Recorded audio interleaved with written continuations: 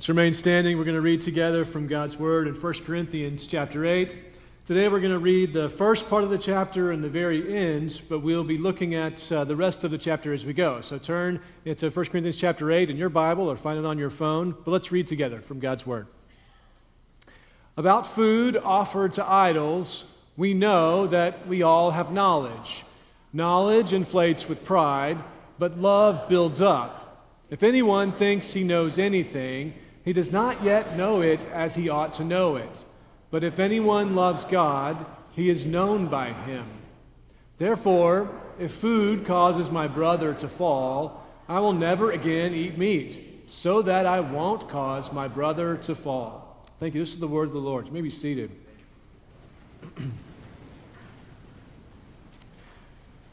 Well, I wanted to open with some clever story about my cooking experiences so that I could illustrate the importance of a recipe. But the truth is, about the only thing I ever cook is corn dogs and popcorn, and you don't really need a recipe for that.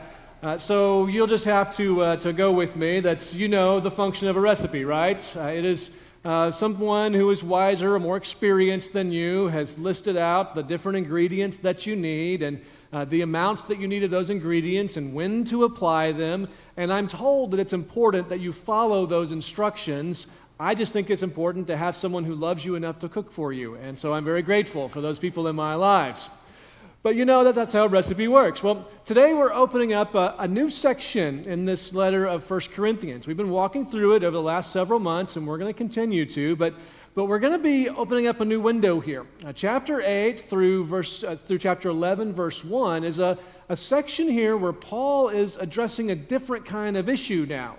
And in so doing, what I hope you will begin to see is that he lays out a recipe for holy living in an unholy land. Now, perhaps more than any other place, as we have read, you might already be thinking, well, what does this have to do with me? I mean, anybody here recently offered food to an idol? Yeah, I didn't think so. That's not really part of our cultural context, right? And so it's easy when we look at this to immediately start thinking, so what? I don't think this is a problem for me. But what I want you to begin to see is that as Paul is kind of laying out, here's the recipe for holy living in a very pagan, idol-oriented culture, we too can learn from this recipe.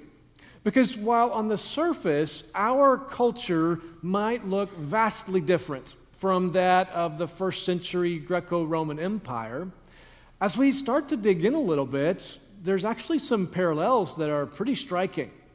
I mean, for instance, what was happening back then was that when people ran into problems, they would go to a certain idol or temple for that idol, and they would make an offering and make a prayer in the hope that that idol or that temple was going to help them get better. So if they were struggling financially, there was an idol for that, and they would go to that temple, they would offer their sacrifice and hope that things would get better. If they were struggling in their relationships, there was an idol for that, and so they could run to that temple and make their sacrifice to that idol and hope that things would get better. If they were wrestling with their health and their future, there was an idol for that, and so they would run to the temple, make their sacrifice, and then they would hope that things would get better. This was just sort of the lay of the land in this ancient pagan context, which seems very foreign to us until we start to think about what happens in our own context. So when someone is struggling with money, they might get online and find one of those seminars where people have given you a recipe for how to achieve financial success in 10 steps, as long as you pay the $200 entry fee, and you can go and get that information.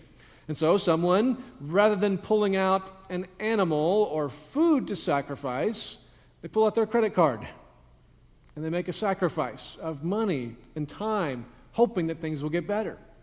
Or if they're struggling with relationships and needing to get help, they might pull up the phone book or Google some therapist or a counselor to run to. Now, hear me, I'm not opposed to therapy or counseling. They can be great tools, but do you see the instinct to run to some other source, some other person or entity to get help And all it costs you is, well, pull out your credit card and make a sacrifice of money. Same thing with our health. We run to a doctor and we pull out. These things are not bad in our context, in our culture, but what I want you to see is the instinct that is in our hearts, just as it was in their culture. That if there's a problem, we need to run out someplace to go and find help. And as long as we're willing to make a big enough financial investment, then surely it'll get better. So we're not so different, I don't think, from this ancient pagan culture.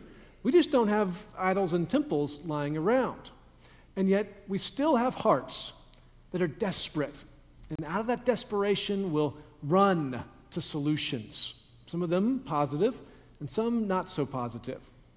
Well, as we talk about what's happening here, we also need to understand that not only are these idols and temples everywhere, there's a dynamic that's happening within this particular church community that is also different than ours and somewhat foreign. This particular church was made up of people who were coming from some very different backgrounds. There were some who had grown up as Jews, they had been instructed that there was only one God and that all of these idols were not gods. They were just rocks and wood and a waste of time and energy and money, so stay away from them. Don't have anything to do with those idols. And then there were others in the community who had grown up going to all these temples, and they were friends with everybody who went to the temples, and this was their regular context. And when they came to faith in Jesus, they came to understand that there was one God, Jesus Christ, who was superior to all of these other solutions. That in Jesus, they were finding not just help for the symptoms of their life, but a new life. That they were finding what Paul would describe in another context as in Jesus, they were becoming a new creation. So they didn't need that stuff anymore. And they recognized that it just wasn't important because Jesus was most significant.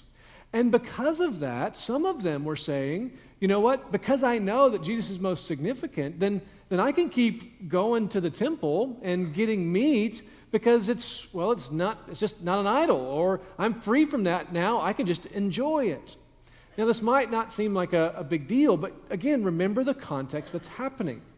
Historians help us to understand that at this time, most people throughout this whole region had their diet primarily made up of wheat and barley because that was what was affordable. Meat was very expensive and hard to get to, particularly in the cities, except around the times of the pagan festivals. And you know why? Well, it was then that animals got brought into these temples, and they were slaughtered, and then they opened up a drive-through line like Rudy's will be in just a few minutes, and people just lined up to go get the food. You see, the temples operated not just as a place of worship, but it was a butcher shop.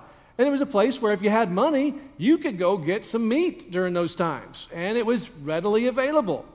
Not just that, archaeologists have found that next to these Roman temples, many of them had a space that was dedicated to just having social gatherings.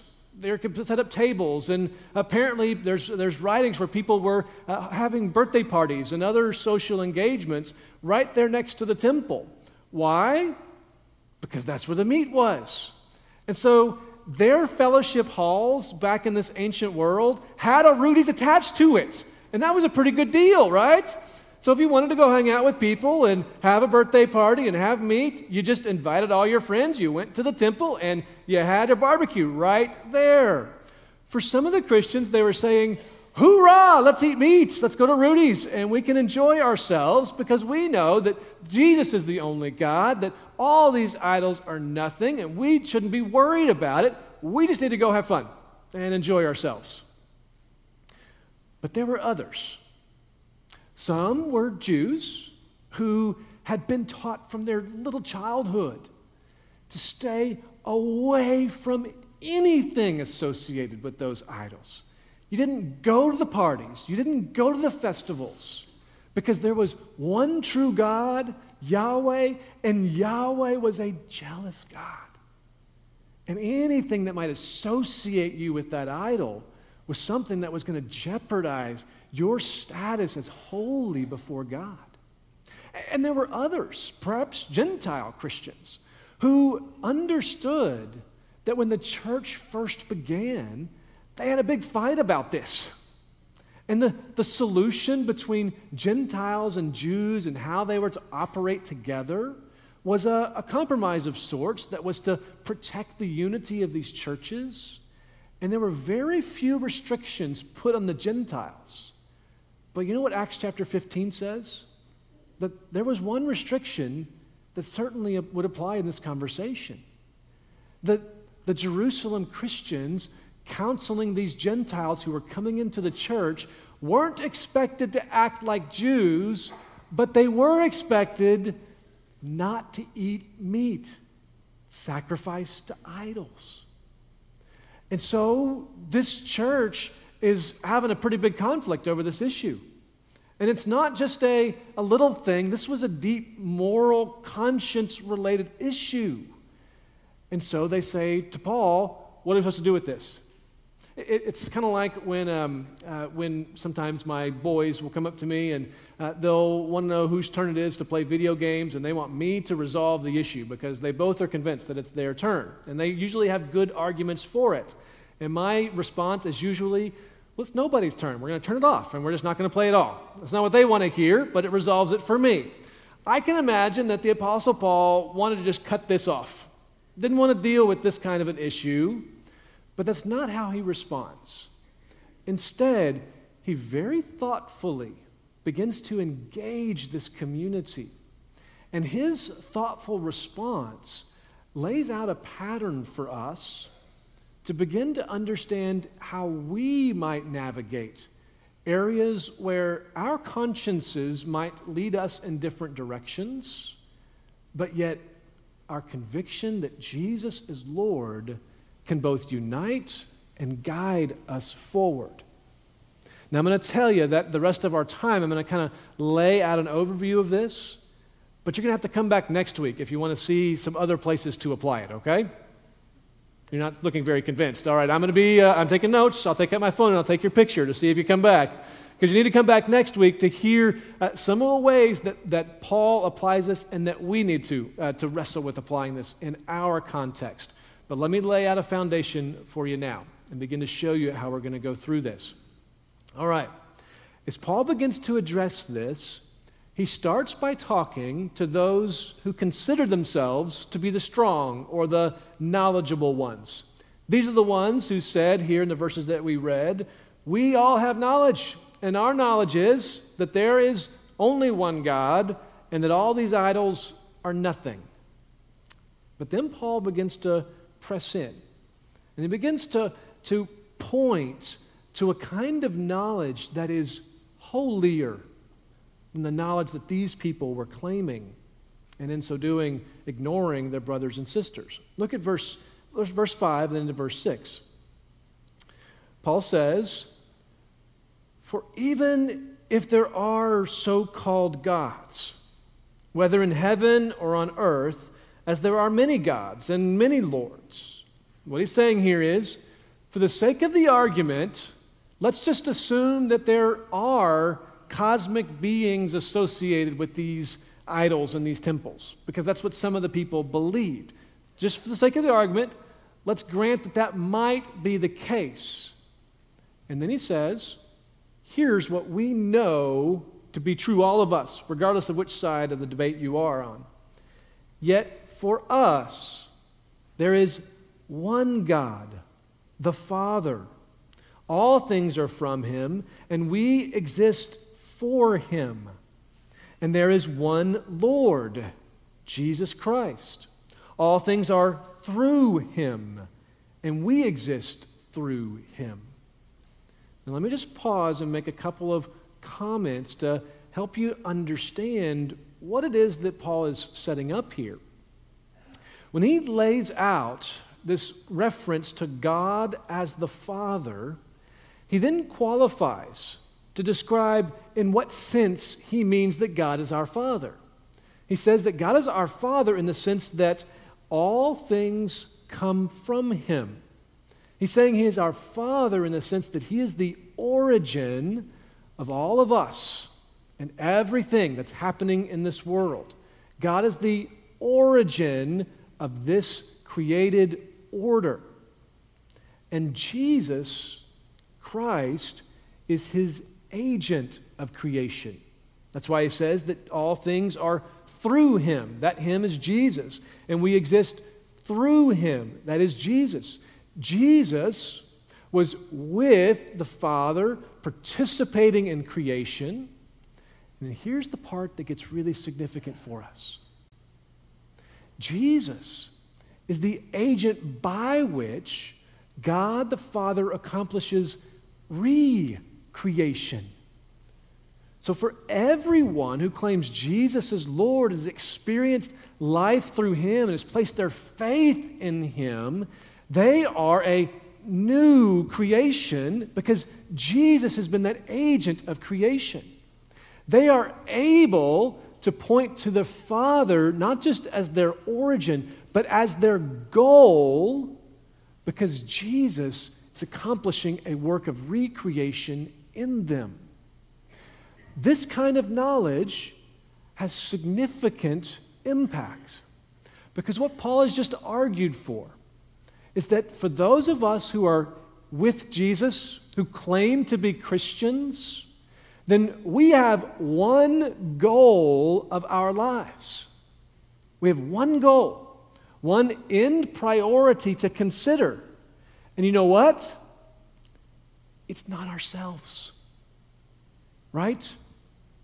Let me read it to you again. There is one God the Father. All things are from Him, and we exist for Him. You and I do not exist for ourselves. We don't exist for our own self-fulfillment and our own self-gratification, for our own happiness. We are not the center of this universe, nor the center of our own reality. And this is not the way of thinking of the culture around us. And so Paul, as he pushes back on these people, he says, look, you have a knowledge, but your knowledge has not yet become holy knowledge, because your lifestyle is still oriented first to yourself, to getting what you want, getting your needs met, and getting your desires fulfilled, and getting to go to the parties and hang out, even though it means that you are harming one of your brothers and sisters. As long as self is the end goal of any human heart, then God the Father will not be. And that knowledge is not holy, and it will lead to destruction in horizontal relationships. And we know what a life that is oriented towards God as its goal looks like because of the agent of that God, Jesus Christ. And what typifies the life of Jesus? It's not self-actualization. It's not living to get all that He wants so that He can feel good and satisfied and get all of His needs and benefits met. That's not His life, is it? What typifies the life of Jesus is a life of self-sacrifice, of choosing the good of others over His own good. And so, true knowledge, holy knowledge, the knowledge that is oriented to God as our goal and Jesus as our means, can never look at harm caused to another believer and say, well, that's on them. They just shouldn't be worried about that. I mean, really, don't they know what is true and what's best? And don't they know that we're free in Christ? No. True knowledge results in the third ingredient that I have to rush to because I'm running out of time. True knowledge results in love for one another. And what Paul is arguing for here is that second ingredient, that freedom in Christ that is true and good, yes, he says to these people, yes, it's just food, and you're free to eat food. It's not what comes into your body that makes you holy or just, right? That's what Jesus said, but rather what comes out of your heart. So he says, yes, you're free. Yes, you are free in Christ. Eat at the idol's temple or don't eat at the idol temple. It doesn't matter because it's just food. And food will not lead you to God's judgment, either in his wrath or in his favor, because it's just food. And ultimately, he created it to be your servant, not your God. So you're free to eat. But do you know what trumps your freedom? Your love for one another. And so he instructs the strong and says, yes, you're free. You're right. You're free in Christ. But your freedom in Christ never is more important than your love for Christ's church. I experienced this as a young adult on the subject of alcohol. I was 21 and my friends were good religious people and good Christian people, and they were happy to introduce me to my new freedom in Christ. And I had to make a choice about my freedom in Christ, to drink or not. But you know what I also knew? I was serving as a youth pastor at the time. And I knew that I had a whole lot of kids looking up at me, and they knew as well what choice I was making. And some of them were just itching for an excuse to say, it's fine for me to do it too. So I chose not to then, and still choose not to now, because while I have a freedom, my influence over the lives of others always trumps my license to enjoy what God has created. There'll be plenty of time for enjoying all of what God has created later. Right now, we ought to guard that influence out of love for one another. Let's pray. Jesus, would you help us to think holy, clear, accurate thoughts about you? And as you teach us a true holy knowledge, would you cause it to shape us to have holy hearts that love you and love others?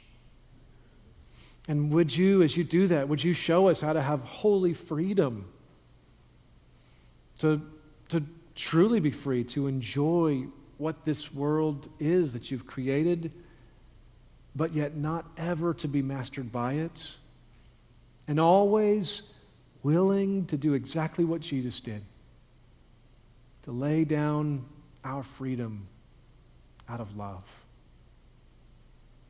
Make us a holy people who love one another the way Jesus has loved us. We pray this in his true and good name.